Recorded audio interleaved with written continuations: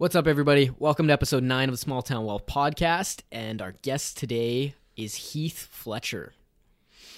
Heath's an interesting fellow. I really like this guy. We've met up a couple times, in my personal business. He's done some photography for us, and you know what? It's not just the fact that he turns out a great product in terms of, the photography end of it, the graphic design end of it, but he really was a fun person to work with. He really enjoys the people side, and that is a huge reason why we wanted him on the podcast, to give us, a sense of his business and what he's doing in the community to improve his conversational skills. Totally, man. I mean, he's super cool. I see him all the time at networking events, stuff like that. He represents Sproing, which is his current creative agency. He's got 2 other partners in that, Rael and Joe, and they've got just an absolutely phenomenal marketing agency that they're running right now, and he's super great to talk to at events. He's always immersed in conversations with everybody. He's taking pictures, whatever it is. He usually gets actually contracted out through Sproing, obviously, for a lot of these big social events in town to do their photography. But I mean, just this list of awards and accomplishments just in 13 years of being in Vernon. Absolutely phenomenal. Employer of the Year in 2018, Innovator of the Year in 2018. Nominees for both of those. Community Leader of the Year, he was a finalist last year in 2017. Small Business of the Year nominee, Sterling Service Business Award finalist, Best Workplace Top 10 finalist, Best Website Company in North Okanagan for 2014, 15, and 16. 2007, he was Entrepreneur of the Year nominee, and New Business of the Year award. He won it in 2006, shortly after moving from Calgary. Yeah, the list goes on, and what I really enjoy about Heath is that he is going to use his backdrop and just his personal story, where he came from, as a framework to create a business, and that is really, really cool to me to hear how he was so independent from a very young age, and we really want to bring that to light in this podcast, and how he's designed a life around his work, and it's really cool because we spend so much of our lives at work, and we kind of have this tendency to really, get a job, get a family, get married, and then you just kind of retire and die. Yeah. Well, he doesn't want to do that. He wants to design his life. He wants to design his life according to what he sees money as, and that's just, it's incredibly interesting to have him on here and speak with us. So yeah, and for all you nerds like myself out there, we're gonna chat a little bit about some of the Star Wars stuff as well closer to the end of this. So without further ado, let's jump right into it. Thank you for listening, and here's our conversation with Heath. Yeah, we hope you enjoy it. Thanks, guys. Instagram, we live? We're live. All right, Instagram, hello, Facebook. We've got Heath Fletcher in the house today. I am going to mention one thing to everybody on Instagram. It tends to cut out at 60 minutes, so if we go longer than that and you still want to see what's going on after it caps out the Instagram Live, head on over to Facebook. We got the camera right next to us there. Facebook's going to record it from start to finish, so you can do that. Awesome. Cool. Guest this week, Heath Fletcher. How's it going, man? I'm good. How are you guys? Good. Yeah, good. Yeah, how's your weekend going? Yeah, really good. Just did JCI gala and charity auction last night. Yeah, tell me about that. How did it go? Yeah, it was really good. We ran the photo booth for them, so we're one of the sponsors for that, along with, who was it this year? White House Mortgages and Infotel. So it's a great, we set up a really cool photo booth, and everyone comes in costume, so they're really excited about the photos. And what I like about what they do is that they print them up and send them out to everybody, so it's a little old school. Yeah. But people seem to really appreciate that. It's a bit of a novelty now to get a photograph on paper. I was definitely gonna point that out, because it was definitely a good time, and I was actually talking to you about a digital copy. But the more you told me about it, I was thinking, you know what, this would be cool, because my idea was to send it to my grandparents. So maybe send it in the mail, and now they have a physical copy that they can frame or whatever. Nobody does that hardly anymore, right? People still love putting stuff on their fridges and having pictures around the house. So it's pretty cool to have some. They do like copies. that, yeah. And how often do people get things printed? I mean, it's just not that common anymore. So they're all on our phones, and we're looking at them like that. You can airdrop, you can email. Yeah, and then you ask me will we ever get a digital copy? And they hold them back. They will let them out, but they'll hold them back till the photos go out. and then it kind of keeps that sort of excitement I get in the photo. So Well, I need one for Instagram and Facebook, because if I don't post them, then I don't even think I was really there. right, that's your virtual life. Yeah. Pics or it didn't happen. Yeah, it's like that joke that goes along. It's like if you go hiking and you don't take a picture, did you really go? Did you Like- actually go? Have I been here before? I don't think so. That's awesome. All right, Heath. So thanks again for joining us in studio Hey, today. you're welcome. I was and- looking forward to it. Awesome. No, us as well. And yeah, just tell us a little bit about yourself. Like, where did it all begin? Which, Start at the beginning. like me, I Yeah. kind of threw you some stuff of when I Yeah, was man, just when I was start born off. and way back when. Yeah, man. Just start from the beginning. Like childhood, only child. What made Heath? That's a good question, actually. But I think I touched on the fact that I grew up as the youngest of 6, but I was 14-year gap between me and the older one. So more or less got to have siblings as an adult, but as a child I was basically home alone, right? So it was me and my mom, so kind of the only child concept, the golden child they used to call me, because they were all, my brothers and sisters were grown up and having kids of their own. So I was actually an uncle at 2 weeks when I was 2 weeks old. You're an uncle at 2 weeks. Yeah. Holy Yeah, it's crazy. That's cool. And but we had a really tight family. My mom was really good at keeping everybody connected, and so we've all grown up really close. Which actually, how we ended up here is that one of our family members came here to raise their kids, and it was like a domino effect. Eventually, now there's like 18 of us here from our immediate family. Where did you come from originally? Calgary. Calgary, okay. Yeah, so grew up there in the big city, and I was the latchkey kid in the 70s who kind of let himself in and out all the time. My mom was at work; it was just her and I. So that sense of independence has always been sort of a part of me. I think when you think back, that was probably what sort of made me self-sustaining, right? Like I had to kind of, not feed myself in the sense I had to scrounge for food, but I had to make it. If I was hungry, I had to find it. It was in the fridge. I had to make my lunch, make breakfast, be ready to go for school, get myself to school. Can you imagine grade 1? I think back, I'm like, how did I even go to school? Like, to have to get up, she'd be gone to work, and then she would make sure I was up so that I could be ready for school, and I had to get myself to school, lock the door, get to school, and then there was no lunch program back then. So I'd have to walk home from lunch, eat my lunch, and then go back to school. So there was like a couple opportunities where I could just go, I don't like going to school. But I did it, and so I don't know. It was just sort of like I just kind of automated to just keep going. And that went right from grade 1 through elementary, right through grade 12. It's just independent. I guess. Was that, you think, just because your parents had already done it 6 times and was like, okay, we're just gonna let this one fend for himself? Or Quite possibly, yeah. I've heard that before. Where the more kids you have, the less you hover, right? Yeah.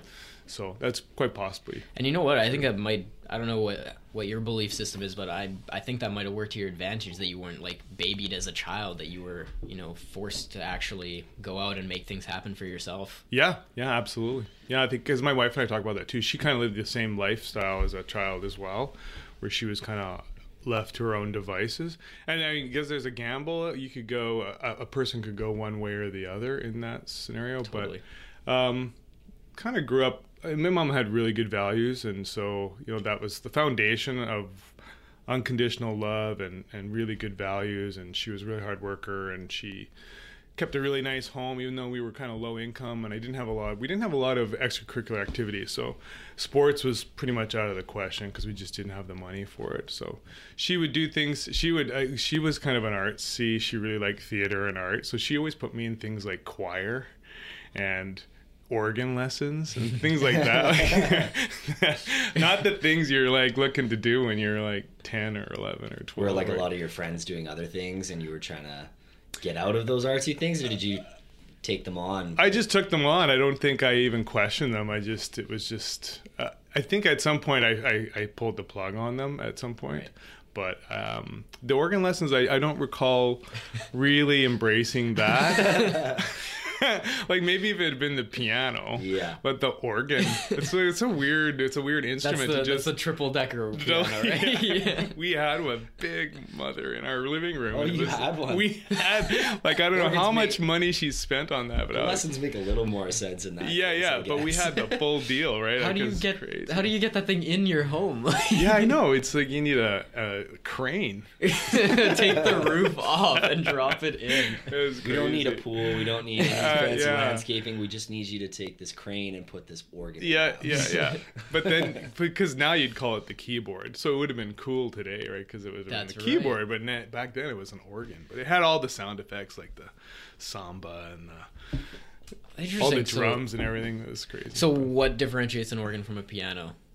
It's electronic, and so you can mix other. It has percussion, and it has other. You can I don't know. It can be a flute sound, or it can be a piano sound. You can change the sound of it. Right? Oh, okay. See, I always saw organ as like. Oh, like church like organ? something that was played, like something that was played in the Notre Dame, like same concept. Quasimodo or something like that, right? Like, same concept, but they built the home version, which was probably the size of a piano. Oh, okay. But it was electronic. But you would probably equate an organ to a keyboard today, right? Okay.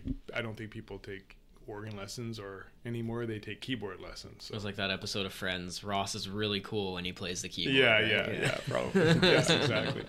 So I survived that, and I did that for a couple of years, I think. But I don't remember that. The choir was kind of fun. I always remember doing that. It was called the North Hill Boys Choir. It was really fun. I don't sing today, but I remember that. I was hoping you'd do a number for us. No, man. Oh, jeez. I did a couple musicals though. I did a couple children's theater musicals in Calgary. I was actually Robin Hood in a musical production, which is really weird. I didn't want that role. I wanted the bad guy. I always wanted to be the bad guy. Right, like Darth Vader. But I tried out for the king. I wanted to be the badass king, right? And I got the call, and they were like, "So yeah, we wanted to cast you. So we hope you'd like to take the part." And I'm like, "Yeah, okay." And they said, "So we want you to be Robin Hood." I was like, what? I want to be the king. Oh, we've already cast that role. I said, "So is there anything else?" No, Robin Hood. If you would say take it or leave it, and I was like, okay, I'll take it. But it was really fun. It was children's theater, so it wasn't like Broadway or anything. How old were you around that time? 21, 22. Oh, this is post-secondary. Mm-hmm. Oh, cool. Yeah, this is after school. So how old were you? How old were you when you kind of like moved into Vernon? Oh, I was fully grown adult dad. We've been here 13 years now, so I was in my 40s. Yeah. Well, you don't look like you're over 50. Oh, We'll say that. I'm 50. Oh, you are? Yeah, Okay. I'm bang on right now. 51 in May. You're doing well, my friend. Thanks. Doing well. Thanks, guys. So when you finished high school, you had a sense of independence. I think there's something to be said for that. Like David was saying with parenting your kids, over parenting. Yeah. You sort of had this sense of independence, but it wasn't just that, like, your mom doesn't sound like she was necessarily emotionally vacant or anything like that. Oh God, no. She had complete faith in you that you could do all these things on your own. Yeah. I think there's something to be said for that. So how did that affect you after high school? How did that affect your identity? That's probably a good point. I actually never really thought of that. Is that by her putting me in those positions where I had to be self-sufficient and responsible for things for myself, it probably did set me up to just being that way moving forward in life, right? And I think I've always kind of I've never really relied on a lot of people for a lot, and maybe almost to a fault, right? Where you're just a bit too self-sufficient or a bit too independent. And I saw that over the years moving forward that probably one of the weaknesses I learned to kind of get over is asking for help, because I just never asked for help, even though when you needed it, you just kind of were built in, was like, well, I don't need help. I'm just supposed to do this on my own, right? I can do it on my own, Yeah. So over the years, I kind of had to realize that, asking for help is actually a really important part of life. And so I had to kind of learn that. But I think you're right about how she set me up to instilling that belief that I can be alone, be on my own, and be independent, and make decisions without always having to discuss them with her. That was probably a good thing she gave me, for sure. Well, it probably sets you up for other bosses as well. Like if you're working under anybody, I mean, you're pretty, entrepreneurial spirit, so you've been self-directed a lot of your life. But I mean, I feel like that could possibly work well in any type of employment situation or when you are asking for help. Although entrepreneurs don't really make the best employees. That's true. Because they always think they can do it better. Yeah. That's true, actually. We're not really great employees. I have been fired from several jobs, so that's probably Tell us about that. So tell us, like, your first jobs coming out of high school. Maybe not the parts about you getting fired, but... Actually, I don't think it was fired in the sense, like, get the hell out of here. It was more of a, it's time's up. It's time to move on to something else. But yeah, 14, I realized, I could work. Also, 14, I had my learner's license at 14 in Alberta, right? Right. Could drive at 16, so there's a lot of independence there too. But at 14 I realized that I could work, and started in fast food, making fries. Me too, man. Yeah, Harvey's. Which one? Harvey's? Yeah. Harvey's. That's awesome. Okay, give us the slogan. Come on, use your singing voice. Give us the Harvey's slogan now. I don't even remember what it is. Harvey's makes your hamburger a beautiful thing. See, I didn't even know that. I forgot. That's good. That's impressive. You remember that. So, and I think once I kind of got that, so there was a Harvey's right by our house. It was brand new, and I think it was new to Calgary too. So I got in there and did that for a little while. Then I decided there was also a mall near our house. So I went down there and started looking for jobs there, and I got a stock boy job in a clothing store called Stitches. I don't know if you remember that before your time. You used to have that in Vernon, actually. Oh, did it really? Oh, no kidding. Why? Because when you wear their clothes in public, you're gonna need stitches after. Yeah, maybe. I don't know where the name came from. But I got a job in the back, unpacking stuff and steaming dress shirts. It was men's and women's clothing, so it was not just men's. But steaming stuff, hanging them up, tagging them, all that kind of stuff. So in the back. And one Saturday, the manager came back and she said, she goes, okay, somebody just called in. They're not coming in, and it's busy out there. I need another set of eyes on the floor because people steal stuff. And she goes, get some clothes on, because I'm wearing like t-shirt and jeans, right? She said, get some clothes on, just find something to wear, but get dressed and get out there as soon as you can. So I'm like, oh yeah, okay. So that was the pink shirts with the gray leather zipper ties back then. It was awesome. I was like, yeah, it was a zip. Sweet. And I went out there and she's like, I'm like, what do I do? And she said, just watch people and make sure no one steals anything. And if you think someone's stealing something, come and get me. And she said, and so then she's like, here's a tag. It just said Stitches on it. Didn't have my name.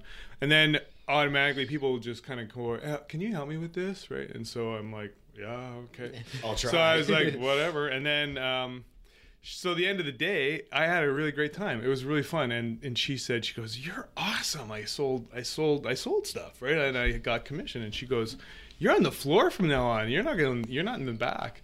So that was my first sort of introduction to customer service, right? Cool. So I really liked that. And when I stayed in retail for quite a few years, I went to Bootlegger. And then I eventually, through high school, I became an assistant manager at Bootlegger.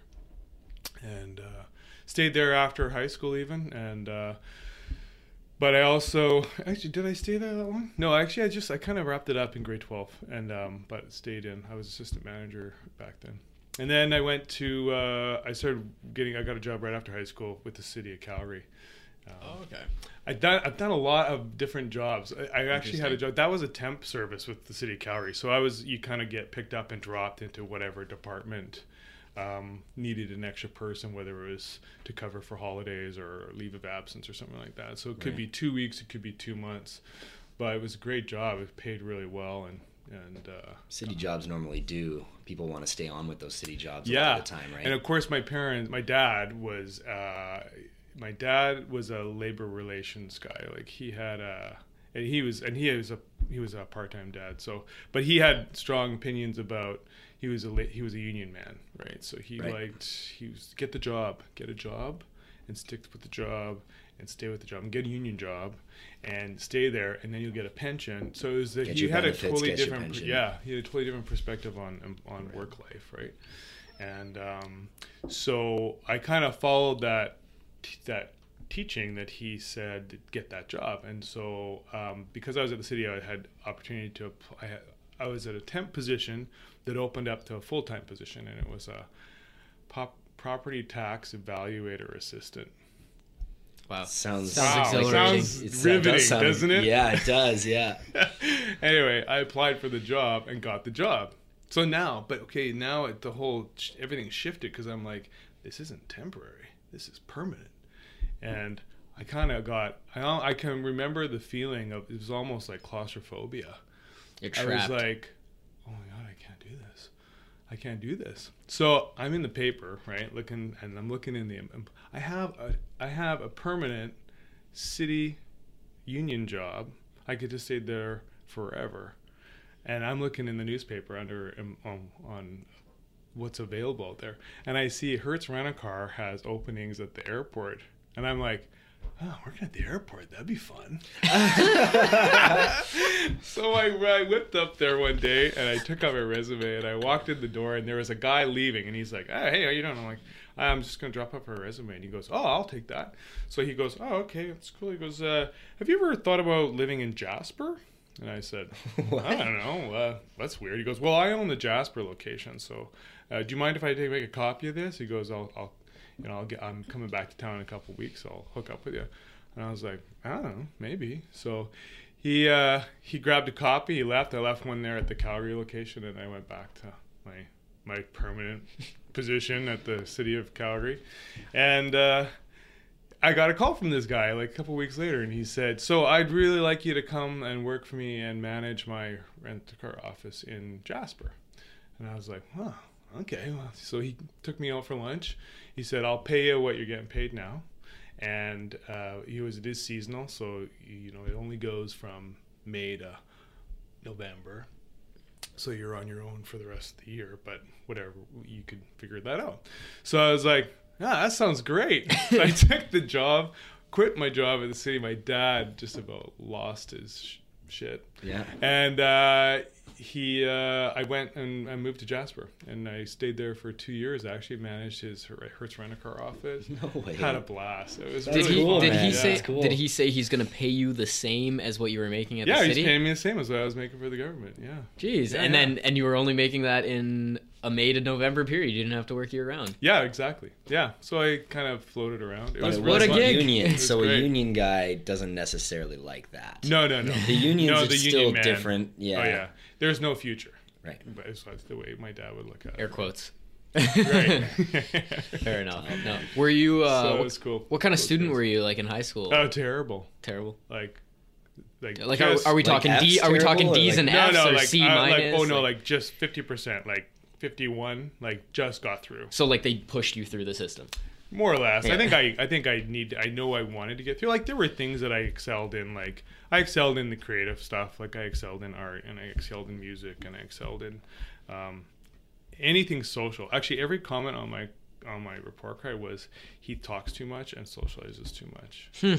Which is really funny because it's actually probably the part of what I do now that is more significant about the relationship building that I do or have done on my whole career is the relationship building. And that actually ties right back to that. It's like that was actually a strength as opposed to a weakness. But I think we tend to do that with kids. We find things in them.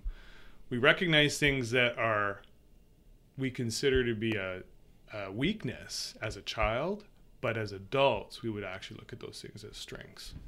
Yeah, it's interesting to see that kind of dynamic, especially in the school system, where they they have a box where they want everybody to fit in, and then if you are like somebody who asks a lot of questions or talks a lot or whatever it is, socializes, you're taken out of the box now and you're labeled, right? Yeah, So exactly, and it's highly institutionalized. So there's a certain system, and there's only so much money to teach a certain amount of classes, That's right. to teach a certain amount of subjects. So You gotta stay they over want, here. they want you to be a certain type of personality so that they can make the most get the most effect out of the Right. money. Let's call it Exactly, what it yeah. is. They want you to be they want clones. Yeah. And it's I mean, I can relate a lot because up until grade 7, that's what every single one of my report cards said as well. Right. Is Right. Yeah. Talks too disruptive, Same talks thing too here. much. Yeah. Yeah. And that's probably typical of most entrepreneurs, I would say. They just can't stop thinking, right? They can't stop. It's hard to shut it down. It's hard to kind of stay focused. And I think that's also where that sometimes being labeled ADD or you have some sort of attention deficit that you can't focus.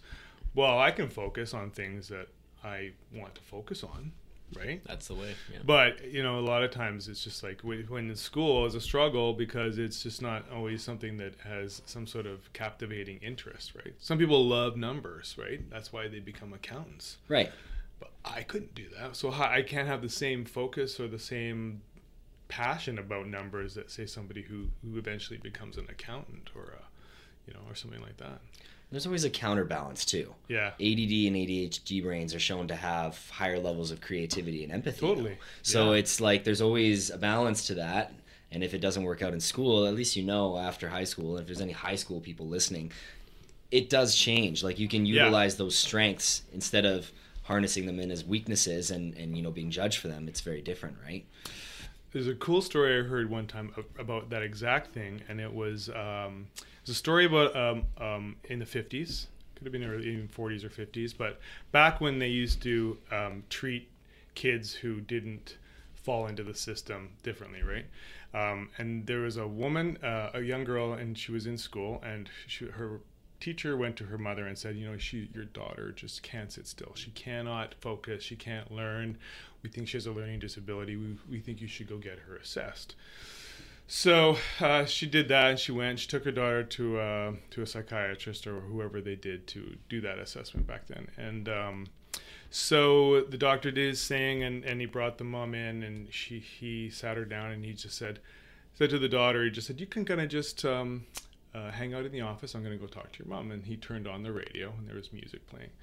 And so he sat the mom down. He goes, your daughter doesn't have a learning disability. He goes, your daughter, and he goes, all we have to do is look at her. And here she is. She's in the next office with the music is, and she's walking around, and she's looking at books, and she's just sort of floating around with this music on, right? And he goes, your daughter just needs to keep moving. She doesn't have a learning disability. She just needs to move in order to learn. And so he said, I encourage you to get her into some sort of dance or musical school where she can learn something different and learn in a different way. So the alternative back then was some sort of treatment, drugs or therapy or electrotherapy, or back then they used to do crazy things, right? And They didn't so understand it as much. they didn't back understand then, it, yeah. So we've come a long way. But this doctor had some more insight, and so he said, get her into dance or something like that. So this mom put her daughter into dance. Well, you fast forward a few decades, that little girl became the woman who choreographed Cats. Oh, really? Yeah. That's super cool. It's a cool story, hey? Yeah. Yeah.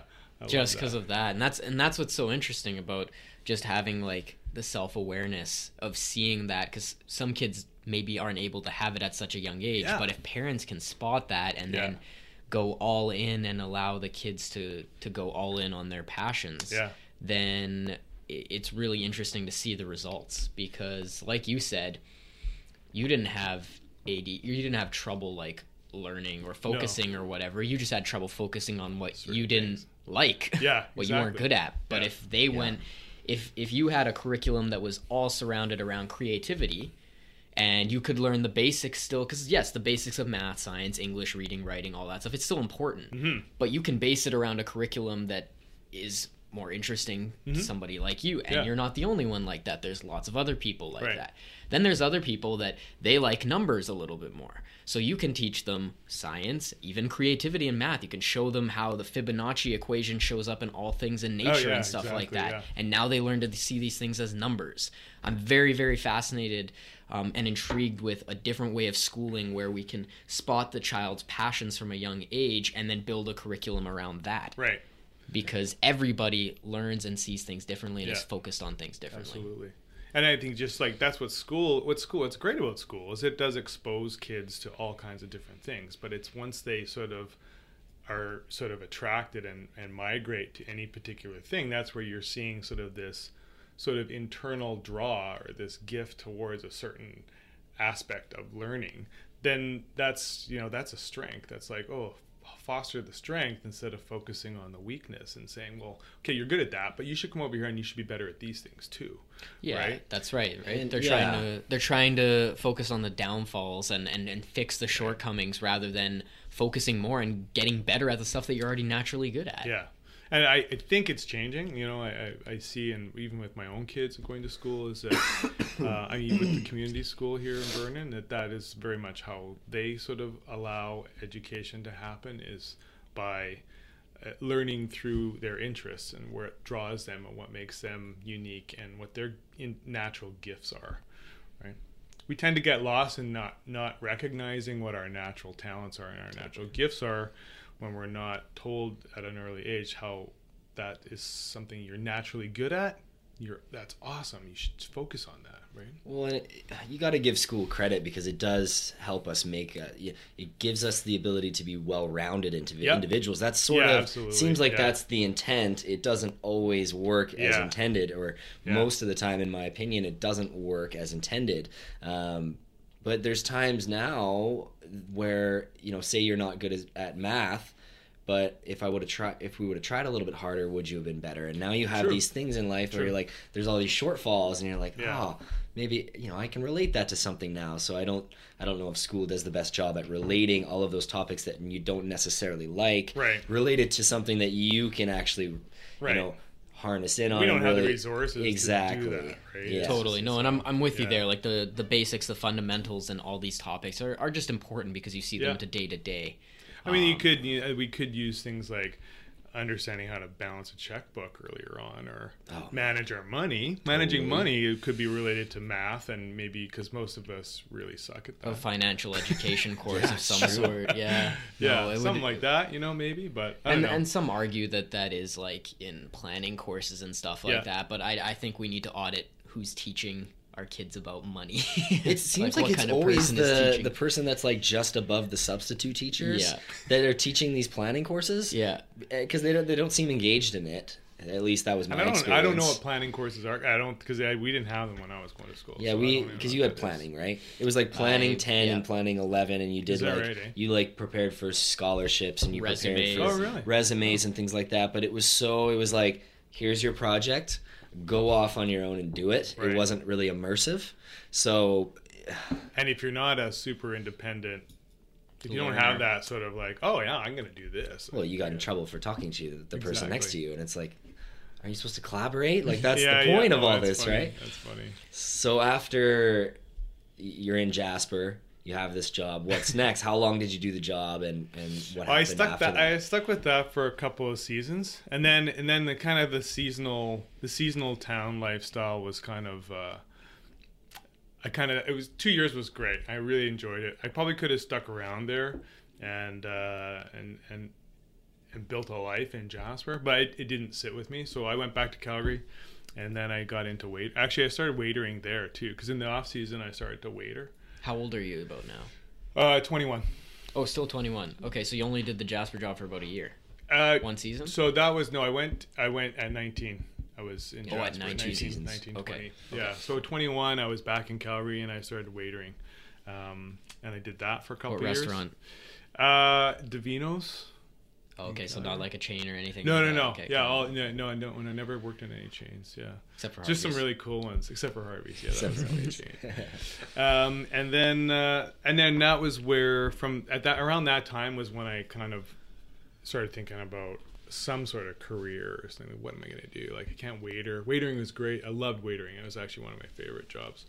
But I had to figure out something that was going to sustain me, and photography was something that just came along. I actually was just reading I read Photo Life magazine. It was the kind of thing, and I saw an ad for it, and I was like, oh, it was a school in Victoria called Western Academy of Photography.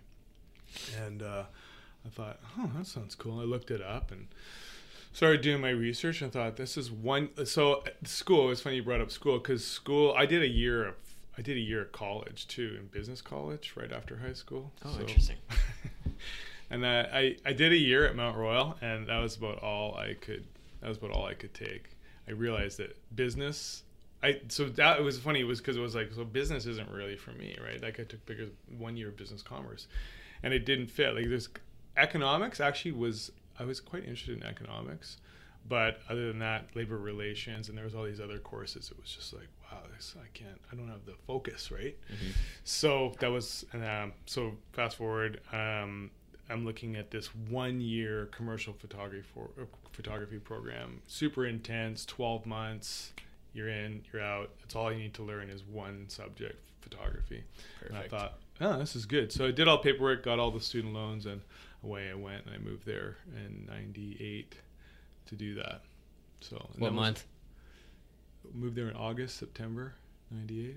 Oh, okay, cool. I was born in 98. I want to see if it no lines kidding, up with eh? my date of birth. No, that would be the times that would be right when we immigrated from Romania, right when we came to Oh, to really? Canada. Yeah. I didn't know you came from around Romania. August. Oh, Yeah. that's crazy. Cool. So yeah, anyway, so photography, you finished that.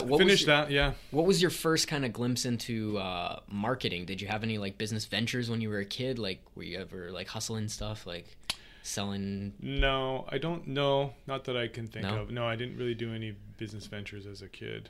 No. I was building forts and creating. So you're more creating. You're more the creator type. Yeah, okay, yeah, interesting. yeah. No, because I mean, it's just like it's interesting that dynamic of you were great when they put you on the floor at Stitches. Yeah, but that's because it was people based and social. I was just gonna say, so the social helping aspect of it. Too, yeah. So you were less interested in business as an all-encompassing topic. You were more into the people side of it. Yeah. Like everything that makes up creativity. Well, lights off. Whoa, blackout. That'll happen. That'd be funny if we all traded spaces. Surprise! Or changed clothes. We all changed shirts. Really just creep people out. Yeah, totally. What just happened there? So how did the course go then? It was how awesome. Did you enjoy oh it? man, Where like did you go that was from sort of liberating for me because I kind of left behind. I kind of started. I was waitering and I was playing a lot. Like I was out a lot, doing all kinds of things and just having a great time. But it was just there was no end in sight, and it was like I really needed to find some new habits, some healthier habits. Right. Partying is just something that can just really. It can really take people down the wrong path, right? So I could see myself going that way.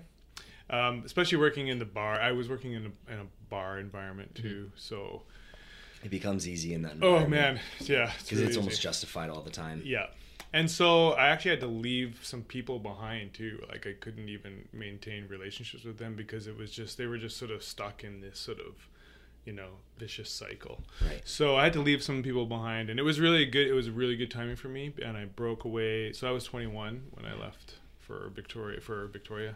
So moving to a completely new province and on an island where we're separated by water, and it was a really great fresh start for me. And actually that's where I met my wife there that year. Okay. She was in photography school as well. Oh. So we had our first date on New Year's Eve that day, and we're still together after all that. Super cool. Yeah, it's great. So that was a real turning point for me in life because I'd started a career, met my wife, and so it was a really good turning point. And so we stayed in Victoria for 7 years. After that, I loved Victoria.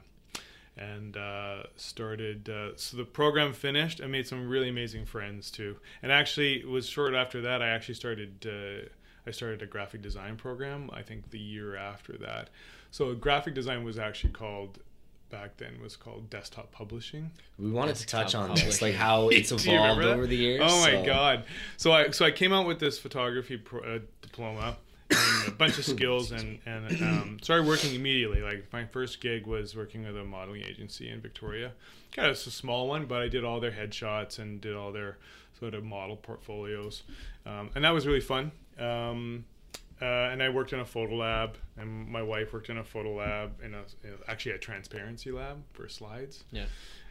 Because that was all film. I learned in film and paper and chemicals and. Right. Did you have the classics? Did you have your own business, or did you Yeah, I was freelancing. You were freelancing. Yeah. Okay, cool. Was there like a website that was like designed to you could go into a directory at that time or anything? There was no internet. Oh, This was prior to that. but well, didn't you say 99?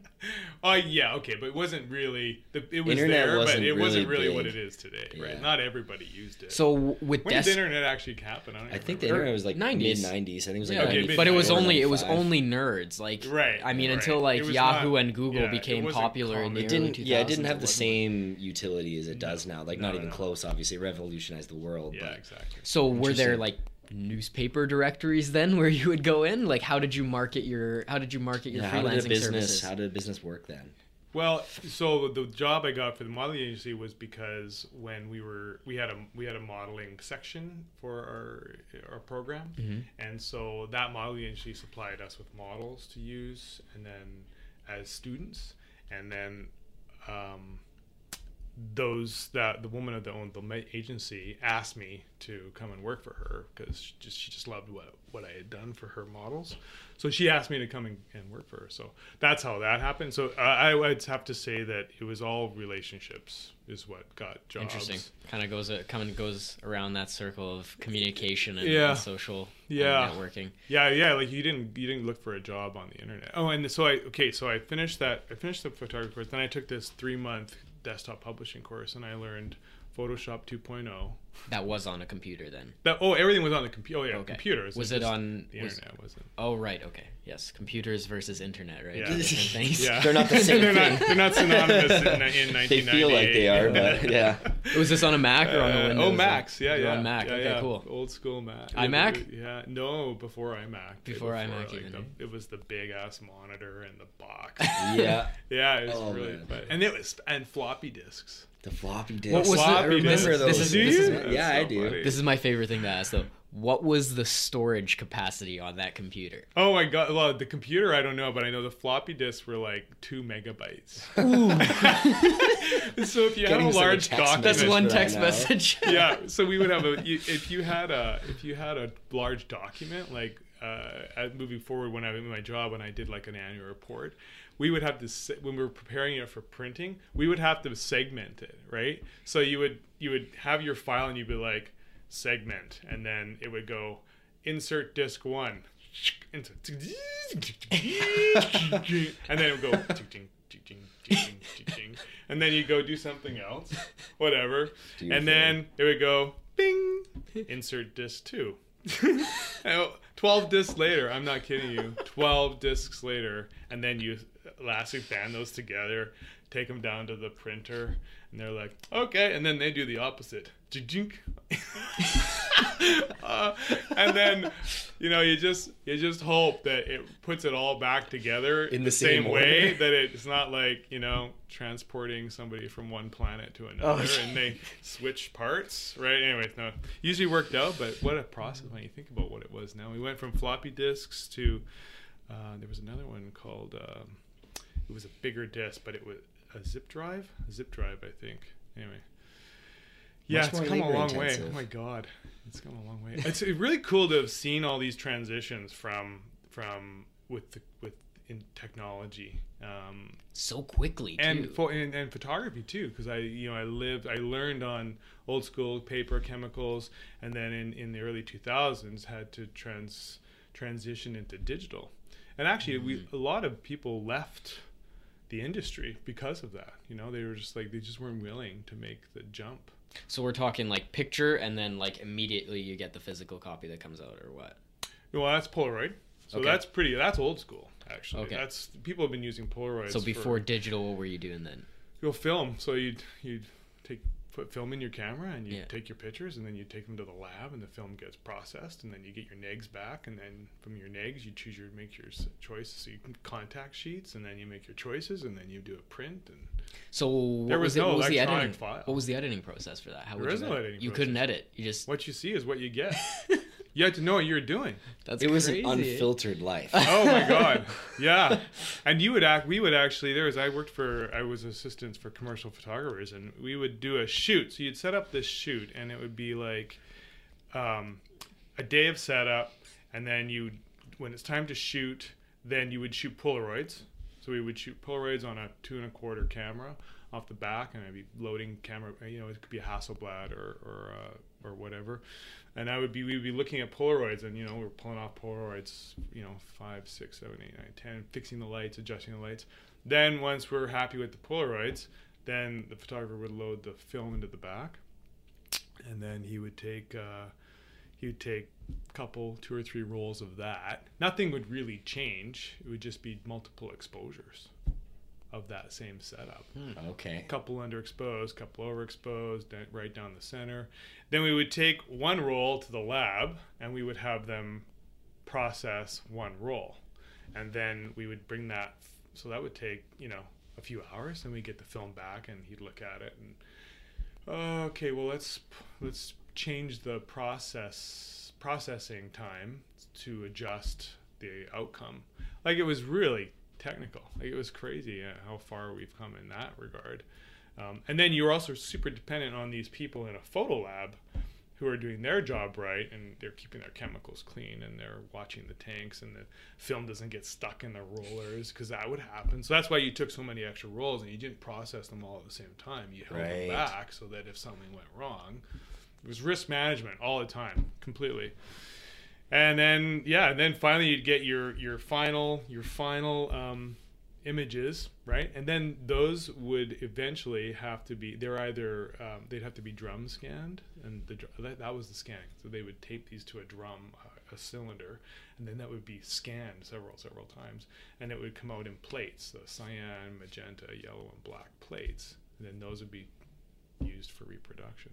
It's like he's speaking in tongue right now. I was just gonna say, I'm like, I'm so lost right now. It's I super can't even cool, believe but I like, remember all that stuff. That's so weird. I do remember like taking photos. Like, we would take photos and have to take them to the photo lab and stuff. But just the whole chemical aspect of it, and the tanks and all that, that's like, that's another world. Toxic world. I do like what you said though about risk management. Like, business has become, it's not always about just making things more efficient or easier. It's about managing the risk, like mitigating those risks. So it's kind of interesting. You had to do so much extra just in order to make sure that you weren't wasting so much time, but also getting a good product. So it was a balance of everything. Yeah. And so many, you had to really have a lot of skills in the room, right? Or in the process. Not necessarily in the room, but you had the photographer, you had assistants. You couldn't actually be a commercial photographer without an assistant, because there was so much too much going on all the time. Okay. Right? So and it was big bucks back then in commercial photography. Yeah. So and you got to hang out with models. Hang out with models. Yeah. Must have been hang a out good with gig. celebrities sometimes. Yeah. Might take up photography, Shelby. And transport yourself back 20 back, years. Back to the early 2000s. Yeah. That one's gonna need a little bit more work. I'll talk to my buddy Elon Musk. We'll see what we can do. You're supposed to want to go into the future. That's right. So I know you want to take us to Mars, but can you take me back to 1999? just first. On the way. Yeah. On the way. So what came next after that? How did your career take off? Graphic design. I think graphic design. So once I merged, so I took photography and I learned graphic design. Okay. And I merged those two things together, and they were really sort of supportive of each other, because whenever you run into people, like somebody needs a photograph taken for some purpose, particularly in business, it's either product or it's a people picture, or they need some architecture done, and then they need something to do with it. So in most cases, well, especially back then, the first need was not to put it on a website. The first need was to put it in some sort of print design document, so a brochure or a business card or something like that. The internet or the web was really not where people thought first where things are going to go like they do today. If there was no social media, there was none of that. So it was always about putting it in some sort of print form. So once you could actually, because I could actually take the photograph and now I could help them build their brochure, it was like, oh, great, you can do that too. Awesome. So those two married together were really great. They really support each other. And I think that's how I started connecting the dots around marketing too, because I was like having to ask questions like, well, what's the brochure for, and getting the content and setting it all up. And that was kind of the learning process for bringing those two things together. And then starting working on bigger projects. So, but right after after I finished that graphic design course, the program department head got a call from one of the ministries in government in Victoria, and they were looking for a graphic designer, and they asked for their top 3 students to come and submit a resume. So I was number 2 of the top 3. So there, I've gone now from being 50% student to now being top of the class, because I find something I liked, right? Yeah, you're able to sink your teeth into it. Yeah, so I got to apply for that job, and I got interviewed and had a portfolio. And what's funny is that I became good friends with the people that I worked with there. Actually, I did get the job, but I was told later that I wasn't given the job because of my portfolio or my skills. I was given the job because of my personality, and they thought I'd be a good fit for their team. Do you remember which teacher told you that you were disruptive and too social? What her name was? Just name one. The one that was too disruptive. Let me think. Oh, it's probably Mr. McClure. Mr. McClure, are you listening? Did you just hear which skill got him the job? I hope you're listening, Mr. McClure. I still respect. And if you're not living anymore, you rest in peace, please. But that's somebody we assume he's died because he was so much older, right? But he was probably only like 25 when, right, when I was in school. But stay healthy, Mr. Stay healthy. Yes. Anyways, so that's awesome. That's really cool that you were able to, like, that was having the blend of just the creative skills that you were actually good at, but now also the people skills and the social element, which really is not just back then, but currently it's becoming more and more prominent that's what people are actually hiring on now. Are you a people person? Yeah. Do you have people skills? Can I spend 8 hours a day with you and come out of it feeling like, oh, that was a good day? You know, like somewhat energized rather than completely beaten down. Yeah, exactly. Yeah.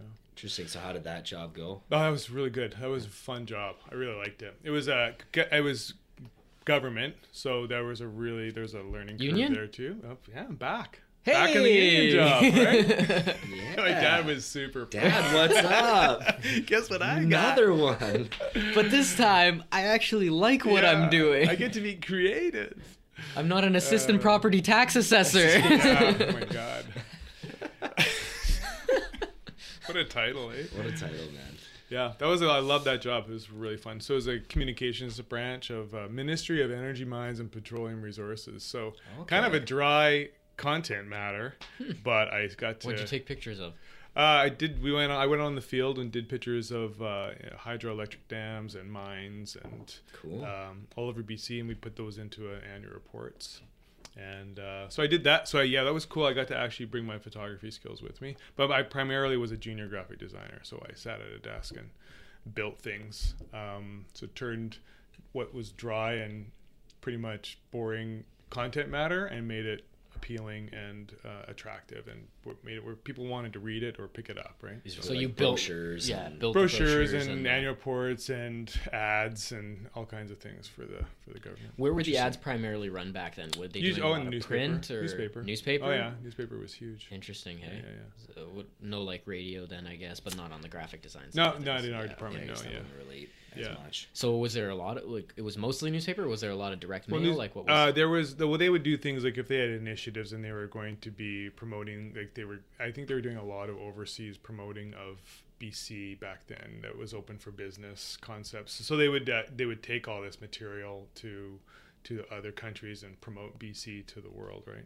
How about magazines? Probably magazines, probably every time you see sort of initiatives that the government's got and they're trying to promote something. And so that was where we actually started. That was about then we started adding website addresses to advertising so that people could get more information. They could go to the internet because it was around that time that they started. This is about 2000 or what? No, this is prior. This was probably still prior. 98, this is probably 90.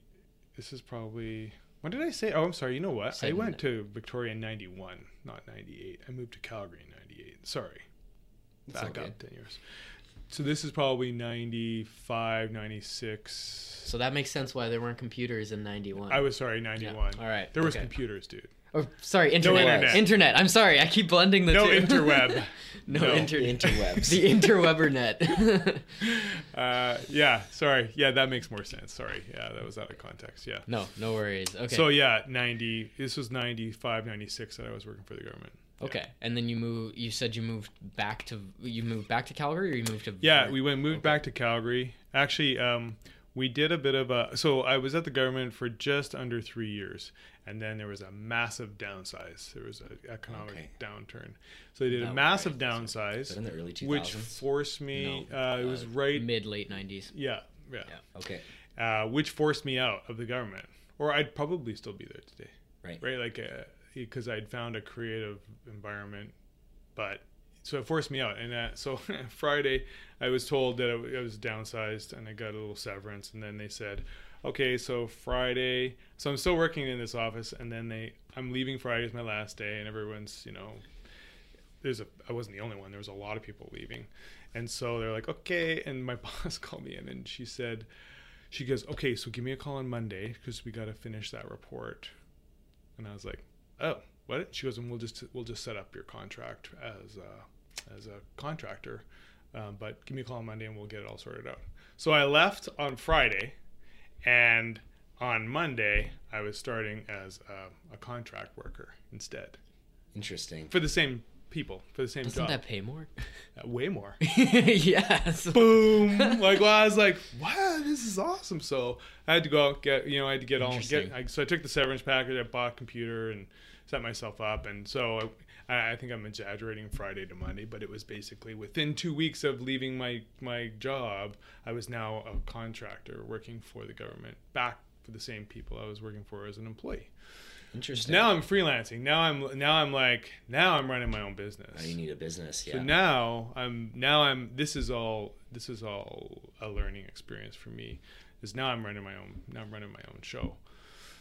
But that was the turning point for me, going from being an employee to being a self-sustaining business owner. Now I want to know what's running through your head, because you're a contractor now. You've got freedom. You're not tied down to a certain spot. So the first thing that pops into your mind is, I can live anywhere. I'm gonna go to Calgary.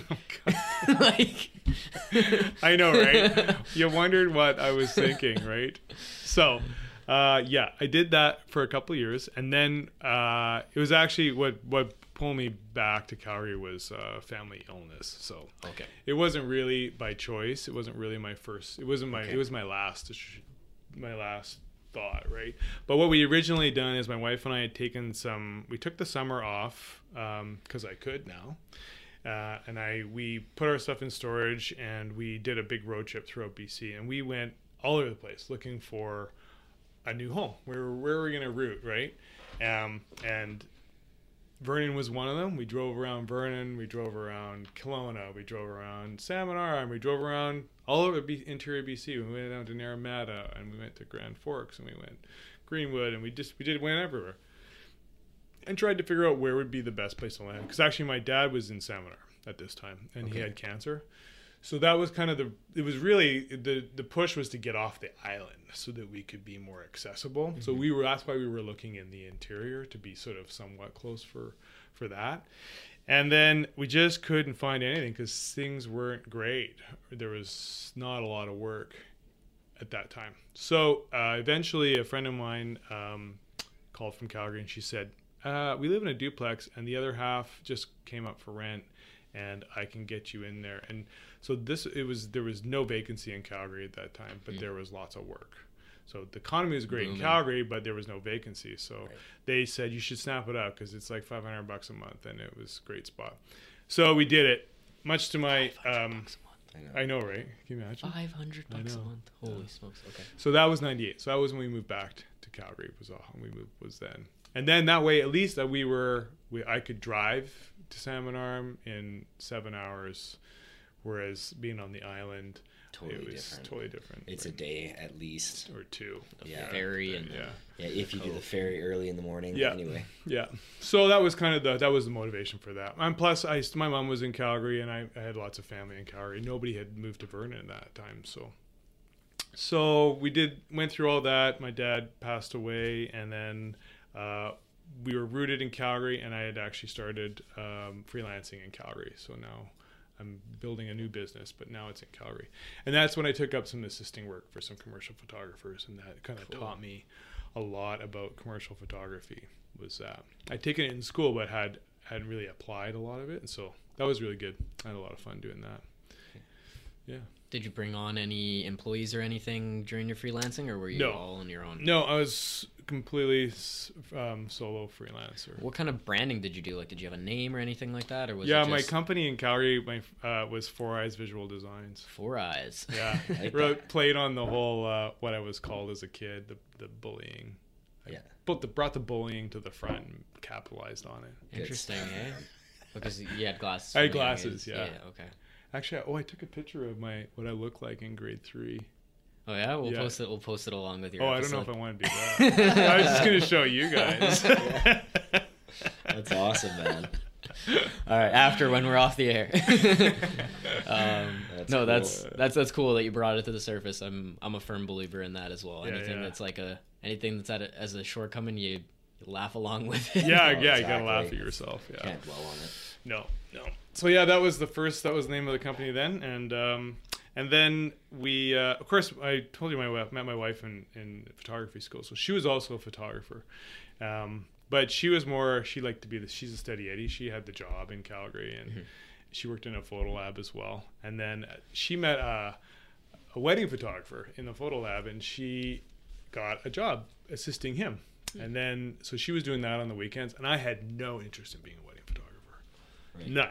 In fact, when I went to photography school, it was like, I'm going to work for National Geographic, travel all over the world, right? Like you say these things, right? And it's like you don't even have no idea what you're talking about. I'm going to be taking pictures of elephants in Africa. I'm on the front line in Somalia. Like I'm going to live with the gorillas. Yeah. Oh my god, I had no idea. And then I soon learned that you actually have to finance all those adventures on your own and then submit. There's very few staff photographers in National Geographic, but anyway, that was private contractors, right? Yeah, exactly. So what did I forget where I left off? You didn't want to do weddings. Oh, I didn't want to do weddings. So Caroline came home one day and she was like, I love this shooting weddings. She loved it, right? This is the style. Like, this was the emergence of the photojournalistic style of wedding photography, which was loose, and so you just documented it. You didn't really manipulate it or contrive it. You just shot what was happening, right? You contrived portraits so that they had something, but the rest of it was just candids and mostly black and white shots. And we were shooting color or film still back in those. This is in 99 2000, right? So we didn't actually make the transition to digital till about 2004 because it was pretty sketchy in those first few years, right? And most photographers were kind of really biding their time until the proof was in the pudding. In fact, some guys actually thought it'll never actually make the full transition because they were firm believers in how the world works, isn't it?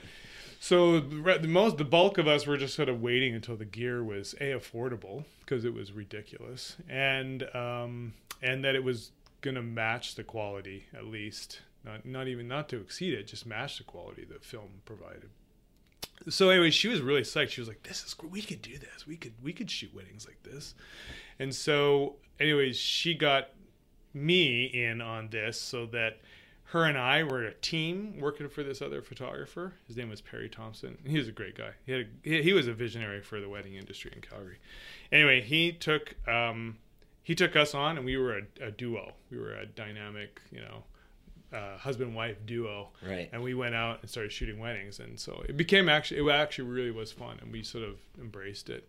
And then we broke away and started our own business called Bliss Photographic in Calgary, and competed against him. Oh, fun! Yeah, I know, that's the bane of photographers' existence. You teach them everything you know, and then they leave and compete against you. It's like, ugh. But actually, we stayed friends actually after that because there was more than enough work. The wedding industry was exploding back then. It was just a giant. It was like the real estate bubble. Right. It was the wedding bubble, and it was just it was just getting bigger and bigger, and it was crazy. Especially in a booming economy, right? Yeah, and in exactly. Calgary, big city, there's lots going on. Got all this extra cash. You're like, what are we gonna do with it? Let's have a wedding while we're skydiving. Yeah, like Yeah, deep, right. deep pockets. Yeah, exactly. So we embarked and we launched Bliss Photographic. So this is where we embraced the internet, because it was still relatively new and people weren't really capitalizing on it. 2000 and... This is 2000. 2000. 2000. Oh, yes, it was early. So But right during the .com bubble, right? Like exactly. right before it. So Yeah.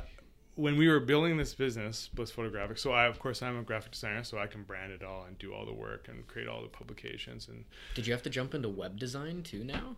Like, is well, that something no, you have I to learn? didn't. Okay. I was actually part of a group called the Young Entrepreneurs Association, and there was a gal in that group, and she was a web designer, and so she was the first one I ever met, and I was like, "You do that?" I'm like, "I'm starting a business." So she said, "I'll help you." So she helped me build this, and then marketing for weddings was critical to be in the trade show business, be in the trade shows, the wedding trade shows. Yeah. Okay. So I couldn't get in because no one left. Photographers never left trade shows because that's how they met brides. And I had to think of a way to get in there.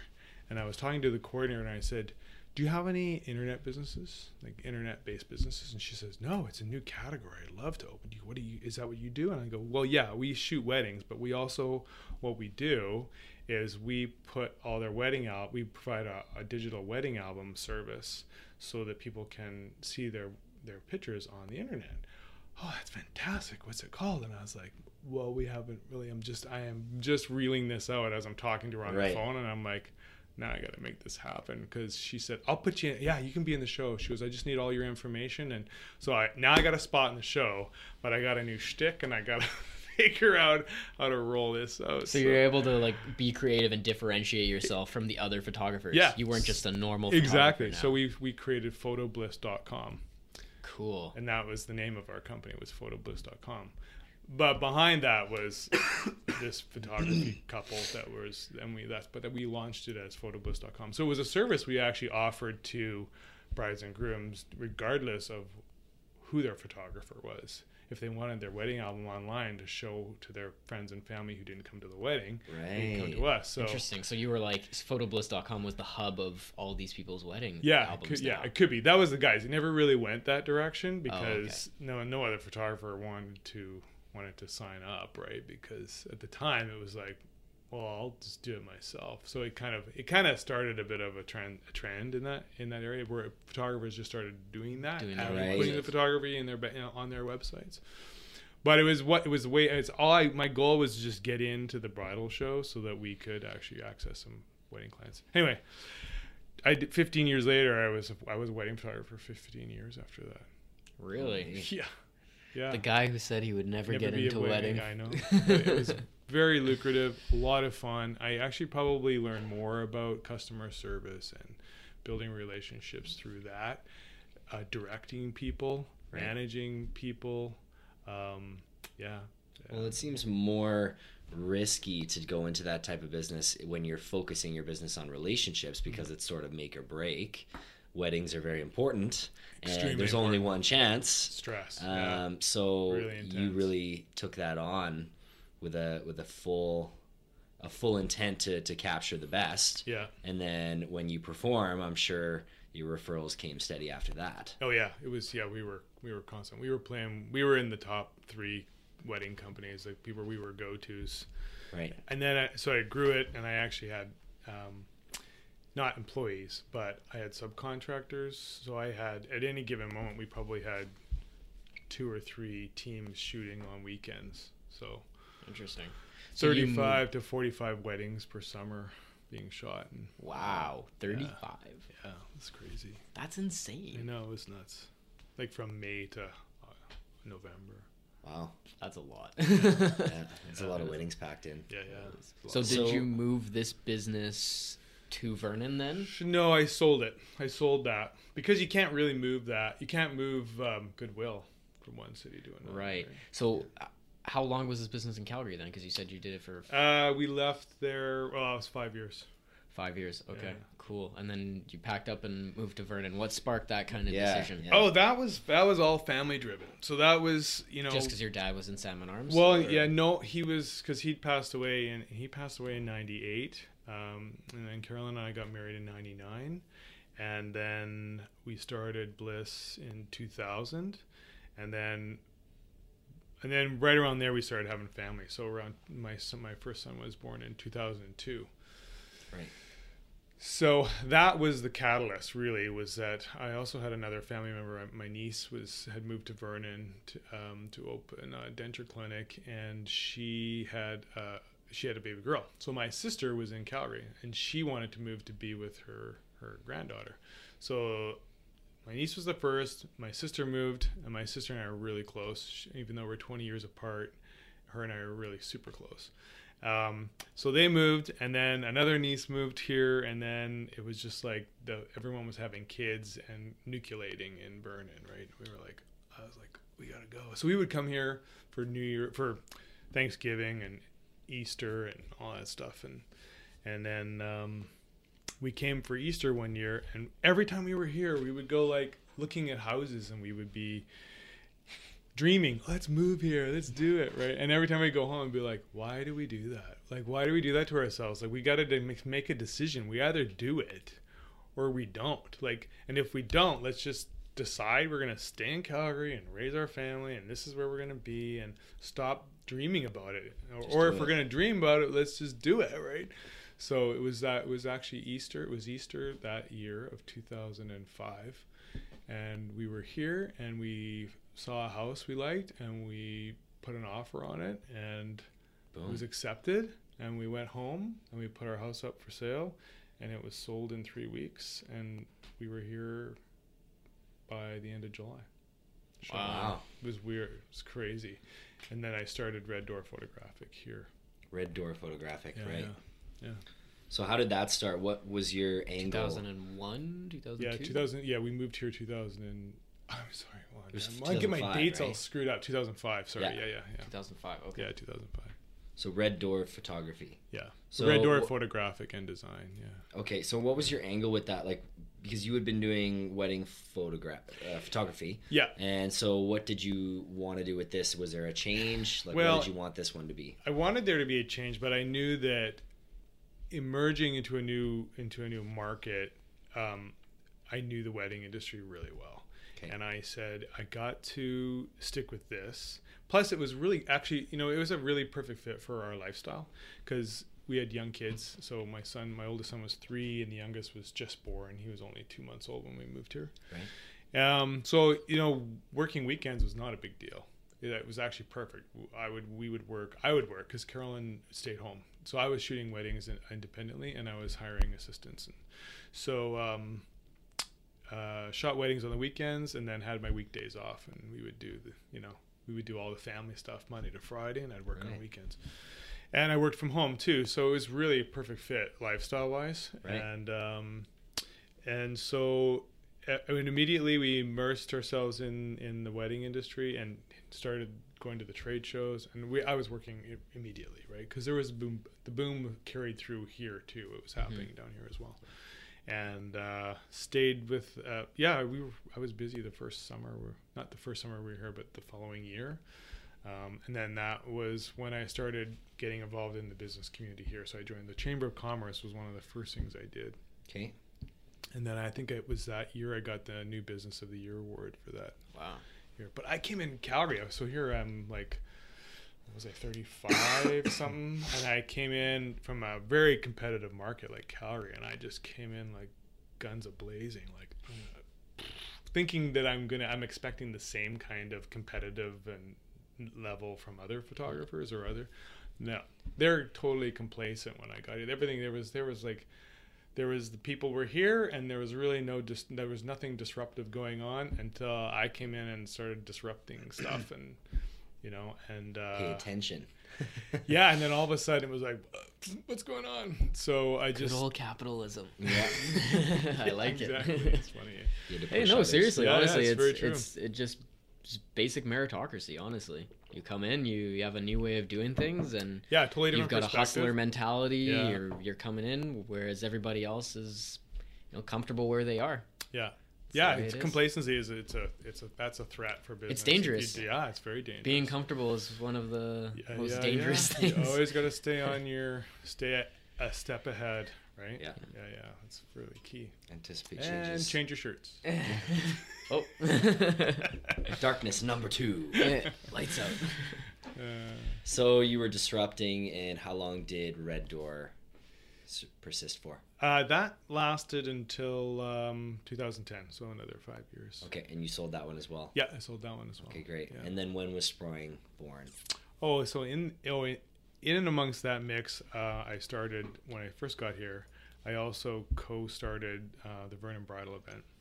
Okay. Really Yeah, interesting. because there was no bridal show here, and I had to go do all the Kelowna shows, and I was like, why? Oh, actually, there was like a welcome wagon bridal show.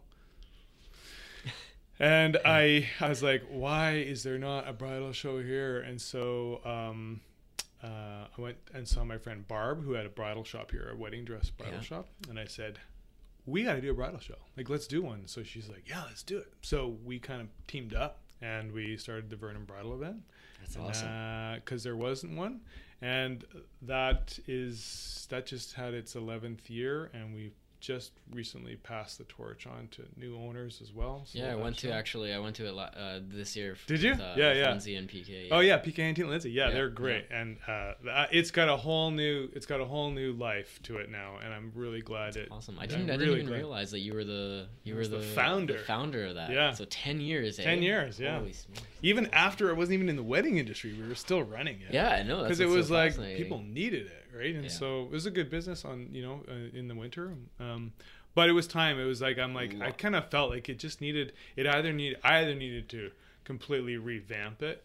It needed new life and new blood brought into it. That's good for you to have seen that and then Yeah. decided that you're not maybe the I'm person to not the take guy. this to the next No. level. And I'm not even in I'm not even in that market or gonna in that say, industry anymore. So I don't really. I'm sure it's changed. I wouldn't even know because I don't really pay attention to that market anymore. So, yeah, it's changed. It's a different generation, and they just killed it this year. Right? They did a great job. Yeah, I mean, I had a good time. We were there for both days. It was an interesting dynamic on both sides, so it's good. Yeah.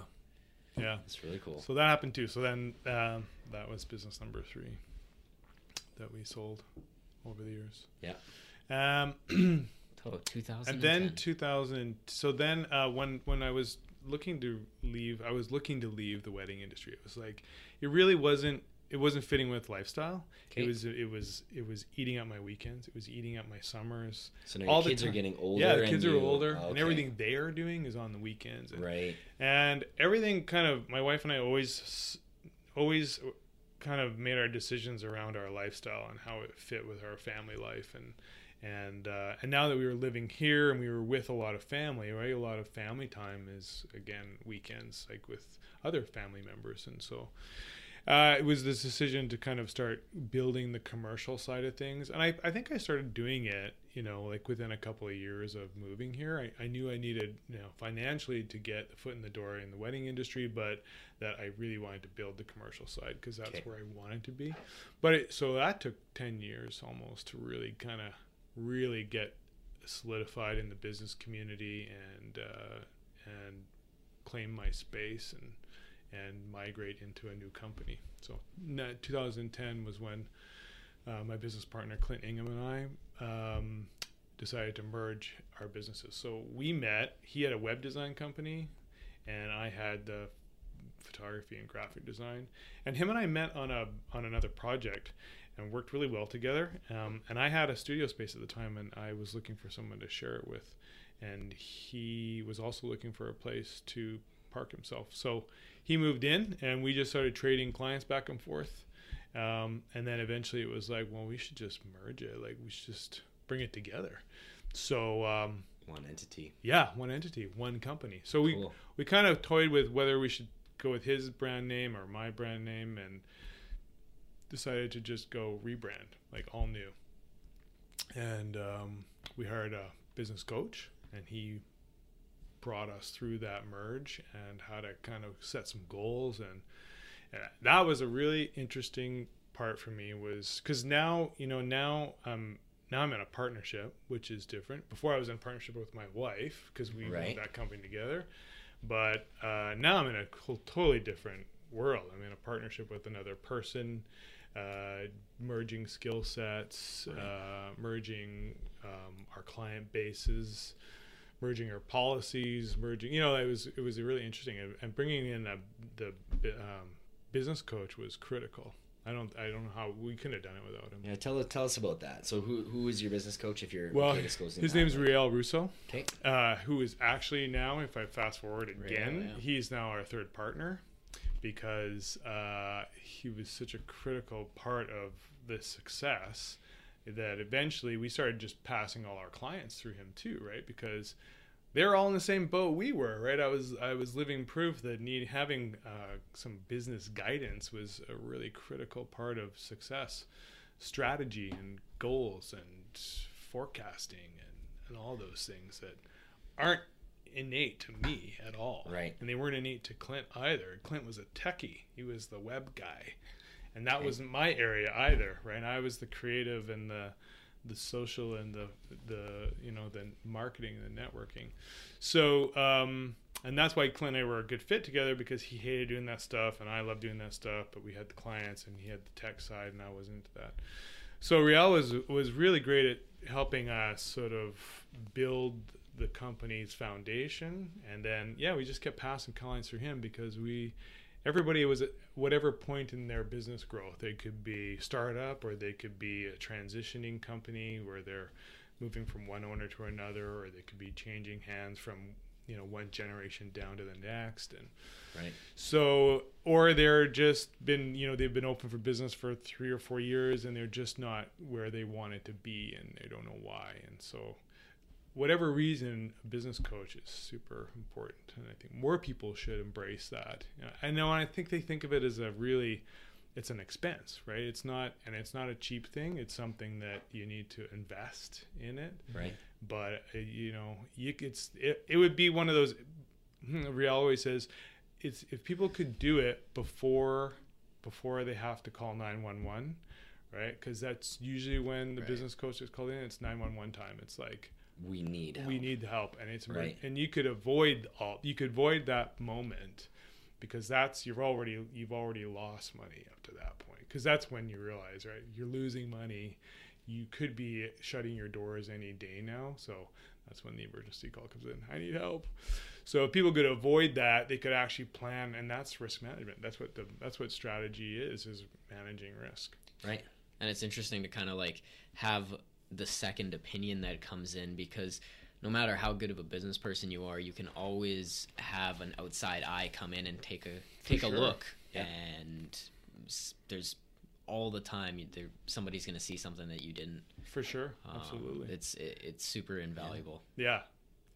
And I mean, how many times business owners kind of just go, "Oh, if I only had that skill or that resource when I needed it the most," and that's something for me is coming from that independent kid who thought I had to do everything myself and didn't ask for help. And I struggled, like the struggle I've had over the years with business, probably I struggled more in financial management. So the taxes and oh my God, I had some really hard times with finances and money. And, like those days where you're like, is this when you claim bankruptcy? Right? Like, is this when you do that? And then, my heart wouldn't let me do it, and I paid back lots of debt over the years that, was crippling pretty much.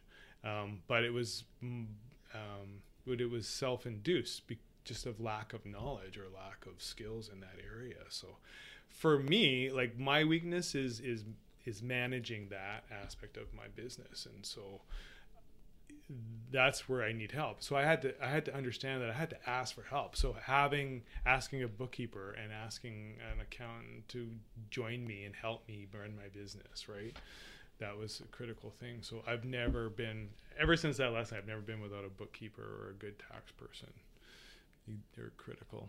No, totally. And Rial being the strategist, so what he does, he doesn't do the accounting or the bookkeeping, but he does the planning of managing the money and how to spend the money and when to spend the money. And that's another side of the story, is like having a strategy around when are you ready to hire somebody, when are you ready to buy that piece of equipment, when are you, and really being responsible to say, well, we can't afford that right now, right? And looking ahead and planning it out. Not if we can afford, we can spend it now, but if we spend it now, then we're gonna. So it's like scaling effectively. Totally, understanding your growth, right, and planning your growth, right, and that's what he comes from, is building that strategy around.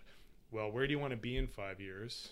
And you back it off. Well, this is what we got to do in year 1. If we want to be here in year 5, this is what we got to do in year 1. And sometimes it's like, well, it's always work hard, but work hard, tighten your belt, spend less, do what you can with what you got. And then year 2, we're going to invest a little bit more in equipment, and maybe we'll get a bigger space. And, he's really good at sort of monitoring that.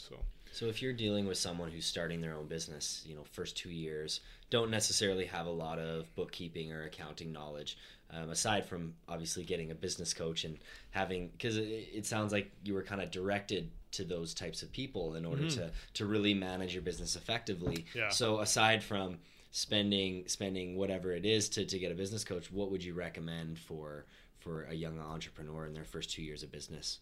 For the money management side. You first get a good bookkeeper. Okay. A bookkeeper. You don't need an accountant, you need a bookkeeper. You need someone to help you set up your records and your accounts and your account categories so that you know where to put your receipts, and start creating some really good habits around that. A bookkeeper is critical because they'll help you prepare your financial documents and everything for an accountant. You don't need an accountant to help you with that. You need a bookkeeper to help you organize all that. Accountant does the final numbers. Yeah. They have to. Yeah, exactly. And the more organized it is when you send it to the accountant, the cheaper it is. Cheaper it is, and the happier the accountant is with you. Oh yeah, exactly. Yeah, a good bookkeeper is critical. Totally, yeah, for sure. And it's so much better to do that earlier, I find too. Oh yeah, the sooner you start that, even though when you think, well, I'm only in my first year. It's honestly, like start today. Even like first month or two. I've had the experience of dealing with a mess. I'm sure you have as well. Of just dealing with a mess of not having a bookkeeper, and then just trying to find stuff when it wasn't put together in the right way, and when it comes time for the year end, and it's just. It can be a nightmare if you don't have that stuff cleaned up in the beginning. Oh, yeah. Oh my God! I've learned lessons with that too. I think we all will at certain points. It's a painful process. Bite the bullet in the beginning because it really is worth the money. Unless you really want the experience. I mean, of you going don't want through that. Experience, though. You just by all means, fill your boots and. But yeah. Yeah. Here, let's throw it like a commercial. Do you enjoy sleepless nights? Do you enjoy stress that you can't handle anymore? Do you enjoy multi-$1,000 bills that you didn't need before? You enjoy Revenue Canada calling you every 3 days. Do you look forward to panic attacks? Oh man, yeah, no, it's quite the. So you've got a business coach, and your business is transforming. So. For you, the business coach has been a necessary expense. Mm-hmm. It's probably become a growth factor, though. Yeah. It's like he's probably, for that expense, it's an investment. You're getting a lot more return on that investment. So what is that looking like to now? Like, how is your business transformed, and what do you see it doing in the future? So now we've seen, we went from, like a 2-man show to now we're 3 partners. We've got 5 full-time staff, several subcontractors that we work with from time to time. So the growth has been extraordinary, especially in the last couple of years. The first few years was really about establishing, what services we're providing and how we're delivering them and our processes and everything. And that's another thing that Rial is really great about, was developing processes for us internally. The system. The systems, yeah. And we've been expanding our services ongoing as we do work for clients, and they challenge us, like, hey, can you guys do this for us? And We're Maybe you haven't done it before. Or well, something. yeah, I can see why you need to do that. So we'll source out some people and see if we can find the talent to do it. And then that's kind of how we end up bringing in new people, whether it's on as a contractor or as a new employee. It's like if the demand presents itself, we'll find the resource and make it happen, right? Like so that's that strategic collaboration partnership. thing, yeah. Okay. And the collaboration starts with some sort of relationship where we needed that, and as we develop it and we grow it, it's like, well, now we need someone doing that permanently. Like we need a full-time person to do that. Like, you know, when social media was coming in, it's like, well, somebody's got to do the social media. Who's going to do it? I don't have time to do it. You don't have time to do it. So who's going to do it, right? So every time the world changes a little bit, digital marketing was another one. Google ads and Facebook ads, Instagram ads, and okay, you think about how much time one business takes to do that. Well, we're bringing on somebody that's her main role is doing digital ad campaign manager, right? So, right. Yeah. That's a whole business side on that's itself the now. growth. It's so important too. Yeah, that's grown so much in the last year. Yeah, video marketing and all that stuff. Yeah, we're going into audio now too. Like this stuff. That's why we're stuff. here. Yeah, we want to capitalize on the audio space. Yeah, such a huge space. So. But isn't it fun that it's always changing, right? Like there's always something new coming along now with the digital world. It's really cool. Another reason not to get comfortable and romantic. Right? Absolutely. Like, yeah. Like constantly be adapting. Exactly. It doesn't matter what industry you're in. Either. No, totally. There's always going to be somebody that's going to come along with a new idea or a new concept or a new way of doing things, and it's that never stops. Somebody's always got another idea. Yeah. So what's next for Sproing? What do you guys got on the horizon? We are we're going to continue. We have no cap on growth. You know, we want to grow. Awesome. We want to grow to meet the demand. If we're not going to grow unnecessarily, and that's another thing that we learned too, is you don't need to grow just for the sake of growing. You need to grow because you want to deliver more value because the demand is there, right? So that's our vision, is to grow the business, continue to become successful and profitable, and continue to provide the people we work with an ability to do what they do, because they're here. They choose to live here too, right? We all choose to live here. We all kind of sacrifice a little bit. We don't choose to live in Vancouver or Calgary or the big centers where we could probably all get paid a little bit more and get more business. We want to live here. We want to live here whether it's because of a lifestyle or we want to be with our families or what it is we want to do. But I love that we can actually do what we love and get paid well to do it and continue to live here as a community. And that's a bit about, for me, is really I love the fact that we can actually provide the work that they're passionate about and that they can sink their teeth into, and they get up every day and I look forward to coming to our office and having fun as a group, you know. So I get a lot of satisfaction out of that. No, That's and really cool. he's quite the networker. I mean, just in the past few weeks here, we've seen each other so parties. much. Holy smoke! Everywhere I go, Heath's there. He's either shooting photos or networking or whatever it is. It's great to see and shake your hand at every one of these places. Thanks, man. Yeah, you too. No, it's photography's been a really cool way to connect with the community and engage. Absolutely. Yeah, really engaging. People really, especially with all the community events, like just getting the photos out and people share them like crazy. The exposure of those events is great, and people love the sharing of the images, and there's always conversation around them. Like I've never seen anything else from a marketing perspective go as rampant as photos from events. Or it's really cool how that takes off. It's awesome to see things like the internet and social media come in to be able to just completely expedite the growth, and the growth is now just exponential of how we can deliver these photos and everything. Yeah. They're spreading like wildfire right away. It's really, really cool to see. And like you said, it can really work in a photographer's advantage. Yeah. So no, that's really cool. One thing I did want to touch on as well is a little bit of your geeky, nerdy side. Yeah, So, there's a little bit of that too. yeah, definitely. So, how old would you have been when Star Wars first came out? 10. 10. Were you one of the first in line to see that, or? Yeah, I remember the day. I remember going to the theater and seeing. What was Star the Wars for marketing first like for that? I was always curious about that. Like back then, like how did you find out that Star Wars was like in theaters? Oh, TV. TV. TV. Okay. Well, I was Commercials, that's or- all I watched. That's all I did. That's all we had was TV. I watched right. a lot of TV. That was Just my a few channels. that was my pop culture infusion was TV, right? Yeah. So like kind of like sparked the enjoyment of Star Wars now. And then were you like camping out in front of the theaters for the next movies or anything like that? Like no, I don't Empire think I or did. Return No, of I the didn't. Jedi? No, I don't think I didn't do any camping out. I don't recall doing that. I was thinking about when I was. I remember one time. So the sci-fi and the sort of the fantasy movies. There was when I was young. This was before I was 10. There was a movie called Valley of the Guanjis. It's a black and white dinosaur movie because I love dinosaurs too back in those days. And it was on TV, and I wanted to watch it, and my mom was like, "No, it's like violent, and you can't watch that." And anyways, I wasn't allowed to see it, and I was distraught. I couldn't watch this movie, and so I wrote a letter to the television station to say that, can you please put that movie on earlier next time, because I couldn't watch it because I had to go to bed early. Oh no.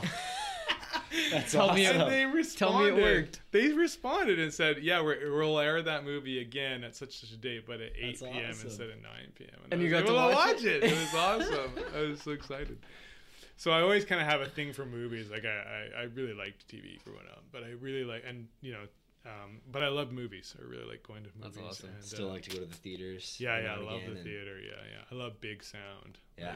Everyone that's home, it's like Big productions. Yeah, I try and make it that we watch it at home. Watch movies at home, of course, but they're always like, "Can you turn the sound down?" I'm like, "It's not loud enough. What are you talking about?" That's me too. Ooh, Everyone's like, like, "Oh, can you turn this I want to down?" feel it It's like, shaking the yeah, house, you know, like, right in my face. Yeah, exactly. I want to be immersed in yeah, the movie. Exactly. So Were you ever I into, like, go going to the theater? Were you ever into like comic books and stuff like that? Yeah, I collected comic books when I was younger. Still so- have any? I think I do actually. Yeah. cool. I don't remember what they are, but I should crack them open. Take a look. I have and, tons of Star Wars Take cards a look and too. eBay them, because like, Oh, yeah? some of this stuff is just crazy. I know I used to work with a guy that's probably sitting on his retirement of comic. I have books some right X Men. X-Men? I know Yeah, X- those I've are got pretty X-Men. popular. I got a Wolverine one and a series of Yeah. X-Men. I have No, that. that's cool. that's Star Wars that's cards, gold. like the originals. Oh, yeah? The original, I got a box of those. Yeah. Who's your favorite character from Star Wars? Oh, it was Han Solo in the day. Really? Yeah, eh? yeah. No way. Yeah. So are you excited for the new movie then? Yeah. Yeah? Yeah. I'm really looking forward to that one. Yeah. Yeah, you're one of the few. Like, I mean, I There's look another forward to new them one? all. Yeah, It's coming out Solo. in May. Solo. It's all May like the Han 25th, Solo day back- before my Yep. birthday. Oh no way! Yeah, There yeah. you go. That'll Yeah. be perfect. Yeah. We'll snag some mean, tickets. We'll go to what's- opening night. Oh, it'll be fun. Solo? Solo. Solo. It's the story of Han Solo. Oh, okay, His that's kinda the cool. early years. Oh, they're branching out. Yeah. These are the side stories, like Rogue That's cool. One. Yeah, Yeah, it's yeah. it's just pretty interesting. Are you going to like Avengers: Infinity Wars as Yeah, well? yeah, for sure. I'll go see that one. Yeah, that looks. I really just got good. my Yeah. tickets opening night with. Oh, really? Yeah. Like, I don't do that for the Avenger. Star Wars is probably the only one that I pre-buy my tickets and go to the Yes. early show, the preview show, or whatever. Like that's the. I haven't done that with any other. Oh man, Star Wars and Marvel. That's my thing. Like I'll buy prime seats, like the theaters. I can't believe they do that now. The theaters sell you like more expensive prime seats, and I know. I buy them. It's so worth it, though. Especially if it's really It's so- busy night. Like you exactly. can walk in 5 minutes before. And Yeah, your because seat's waiting. you've already got your prime seats, and you got I've the only nice, done it a couple comfortable times. leather ones, like the bigger armrests. They recline. Too. I'll trust you guys on this. But Star Wars is, but what a phenomenon. Like, I mean, who knew that in 1977, right? That we'd be talking about it in Oh, I know. 2018. And it's still so cool super how relevant, yeah. it's one of those things It's- that brings it so blows many my mind. generations together. Like Yeah. to go and watch the kids dressed up, and then they're there with their grandparents and their parents watching three the movies on generations, opening yeah. night. It's phenomenal to But see. my kids they're not into Star Wars.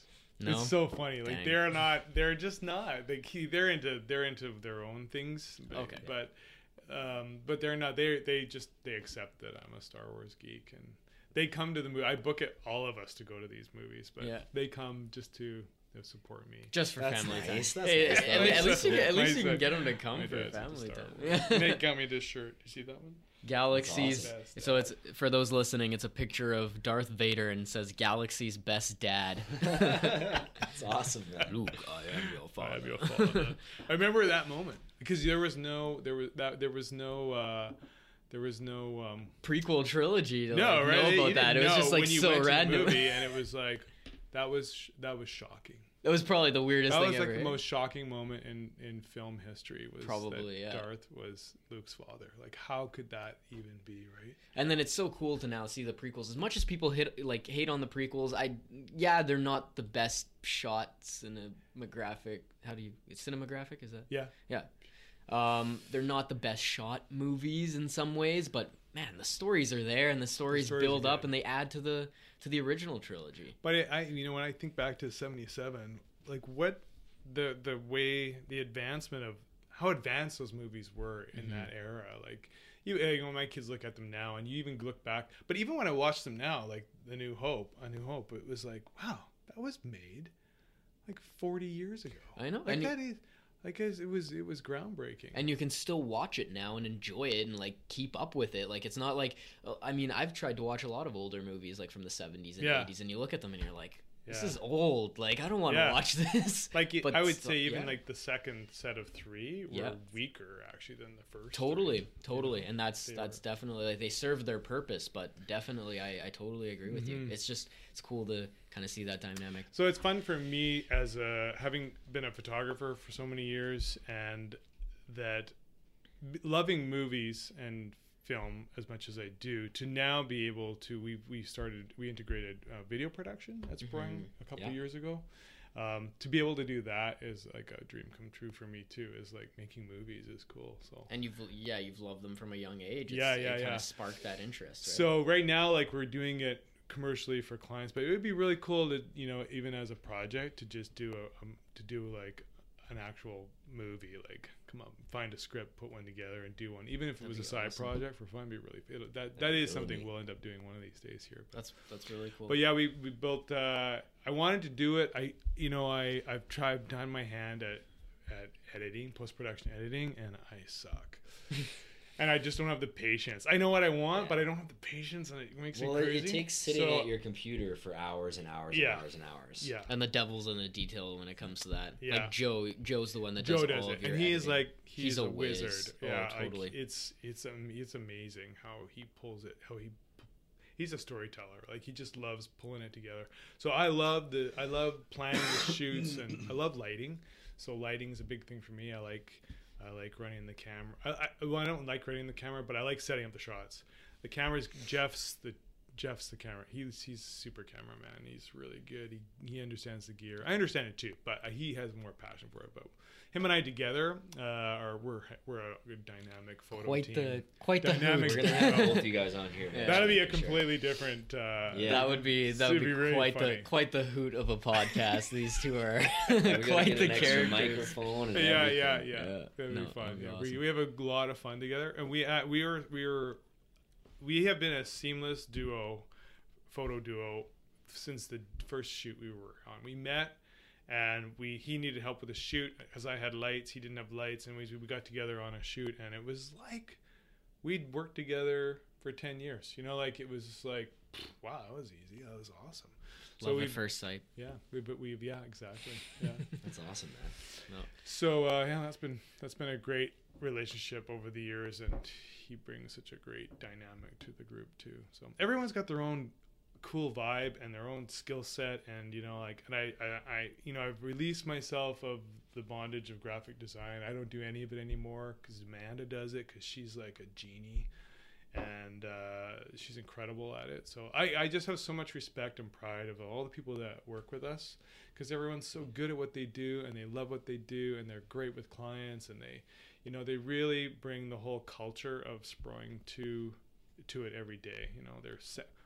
We have these words that we describe ourselves as savvy and nimble and dynamic and innovative, and they are all those things. Everybody is all those things.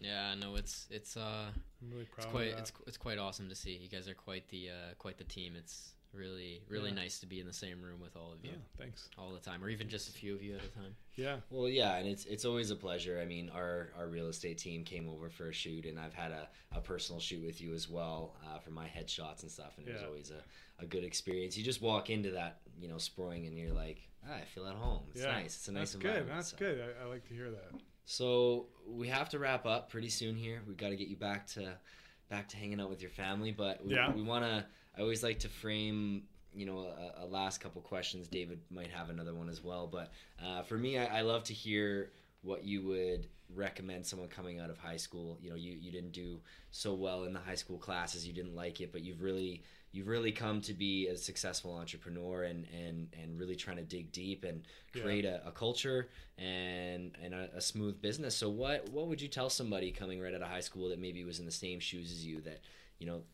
didn't really like the school, didn't get the best grades? What would you tell them to start getting them on their way? Well, I think probably the first thing is design your life the way you want it to be, right? And I know we talk about wealth, right? Like your show talks about wealth. And I think you got to define what wealth means to you. So everyone's wealth is different, right? Wealth comes in so many different packages. It's the obvious one is money, but the other ones are things like quality of life, where the lifestyle you live, the people you surround yourself with, what you do to spend your time, what you choose to do for work every day. We spend a lot of our time on this planet working and in exchange for money, and it is just a necessary part of who we are as human beings. We've created this crazy world where we can't survive without it, and money is extremely important. I like to say that money does not buy you happiness, but the lack of money sure wipes the smile off your face. So it's got to be an important part of it, but it's got to be a healthy part of it. And I think a person's just got to learn to define and visualize the life they want to live, right? So and it can transition, it can change. When you're young, obviously you don't envision yourself buying a house and settling down and having kids, right? Yeah. When you're young, I think you got to have adventure. You've got to challenge yourself. You got to put yourself in situations where you are not comfortable, because that's where you grow. In struggle and in adversity is where we discover the strengths we have that we didn't know we had. So you don't know until you're put in a situation where you've got to find something within yourself to get you through that situation. So struggle and adversity is extremely important. And I'm guilty of being a bit of a helicopter parent. It's my generation, because I came from the opposite. I came from the right. Land of take care of yourself and I'll see you at supper, and I probably would have liked a little bit more security, a little bit more, being taken care of. It just wasn't possible at the time. And so I think I'm a bit guilty of doing that with our kids. Like there's always someone at home at our house. And it was something that Carol and I it was missing in our homes. We were home alone a lot, right? And so there's always been someone at home at our house. There's always been someone there to pick you up or do something with you after school or on the weekends. And so, but I think I saw this on somewhere that kids need to be challenged. They need to be given a bit of adversity so that they can discover these things about themselves. So, and I thought, that really makes sense. So I would suggest that people, when they're coming out of school, school does not define us. Your results of 12 years in grade school do not define who you are or how successful you're going to be. You have to really just go for your passions, understand what your gifts are, and that's what you got to bring to the world. Bring your gifts to the world, whatever skills it is, whatever drives you or makes you passionate, and something that you never stop thinking about. There's got to be things, and there's something to be. You can make money out of just about anything. So find what makes you passionate and find that skill. Go get that skill. Make sure you become an expert at it, and you'll always have work. You'll always get paid in exchange for that value. You got to bring value to the world and live your provide your gifts to the world, and you'll always get compensated for it. So focus on what's important to you and what's going to give you a healthy, balanced life. Love it. Parting words of wisdom. I love it. Love it, man. Couldn't have said it better. It's awesome. Thanks. Well, Thank you so much. My last question is a little bit of a quicker one. It's just what's something you're obsessed with right now? A movie, a TV show, maybe you just figured out who invented tacos or something and you're researching that more, like a new music genre. What is something that sparked your interest that you've really gotten into? You said you go back and forth too, like you do. Always need to do different things. So like, yeah, is there anything that makes you tick right now? What's kind of That's a good question. Yeah, that's a good question because I'm guilty of shiny object syndrome. So I call it the girl in the red cocktail dress. yeah, that would be good too. Wandering eye. I get drawn to things like, well, right now I'm kind of drawn to the development that's happening in Kelowna. I don't know what it is, like all these sky rises that are going up in Kelowna. Cool. I'm kind of, and we do work with a lot of developers in Kelowna, and so I'm kind of into what the transformation of the Kelowna skyline that's happening right now. Yeah, we don't see it yet, but in the next there. 5 years, that is gonna transform. So I'm a little bit obsessed with what's going on as far as economic development around here because there's so much has happened in the last little while. So I'm really curious. I'm really watching to see where it's all gonna go. So that's kind of getting my attention. What else has gotten my attention lately? We have this acreage and it's constant work, and so I'm kind of into my new lawnmower that I just bought. That's awesome. Is it a stand up, like you push it, or is it a ride? I kind of really toy between the sit down tractor version, but I actually went for the front wheel drive push version. There's something intoxicating about mowing your lawn. Like I had to do it when I was a kid all the time because my parents own a turf farm. Oh, no kidding! So they actually have to do a lot. They have like I think it's a little half-acre parcel, and a ridiculous amount of that was grass. And of course, the grass is perfect. Yeah. And they wanted it cut every 3 days. So every 3 days I was out there for like an hour, just like this sucks. And eventually you're like, throw some tunes on, and you're like having a good time. Way to go. Like, yeah, that's cool. Know. I do. I kind of zone out and I just kind of get into it. But the last couple of years, I've just been buying used lawnmowers, and they're garbage. Right. And this year I was like, I'm buying a new lawnmower. So I was like, I researched and what does that one do? Front wheel drive, rear wheel drive. It was just like the catcher, 23 inch, 22 inch, like 163cc, 163cc. Like I need some power. And is it a Honda or is it a Briggs Stratton engine? That guy really got into it. And it's like, I love it. I'm the same way. Once like, and it's red. Fire engine red. Yes, nice man. Nice. Paint some flames on it. You're creative with your lawnmower. Yeah, we could call it the Heath rod. That was awesome. Really lame. That sounded way cooler in my head. Yeah, Heath rod. All right, that's a good time to shut down. We'll call it a day. Thanks for stopping by, Heath. Really appreciate you coming in the studio. And that's awesome. I know this was a fun episode for everybody. So thanks again. We'll have you on again, man. Thank you. Okay. Thanks, guys.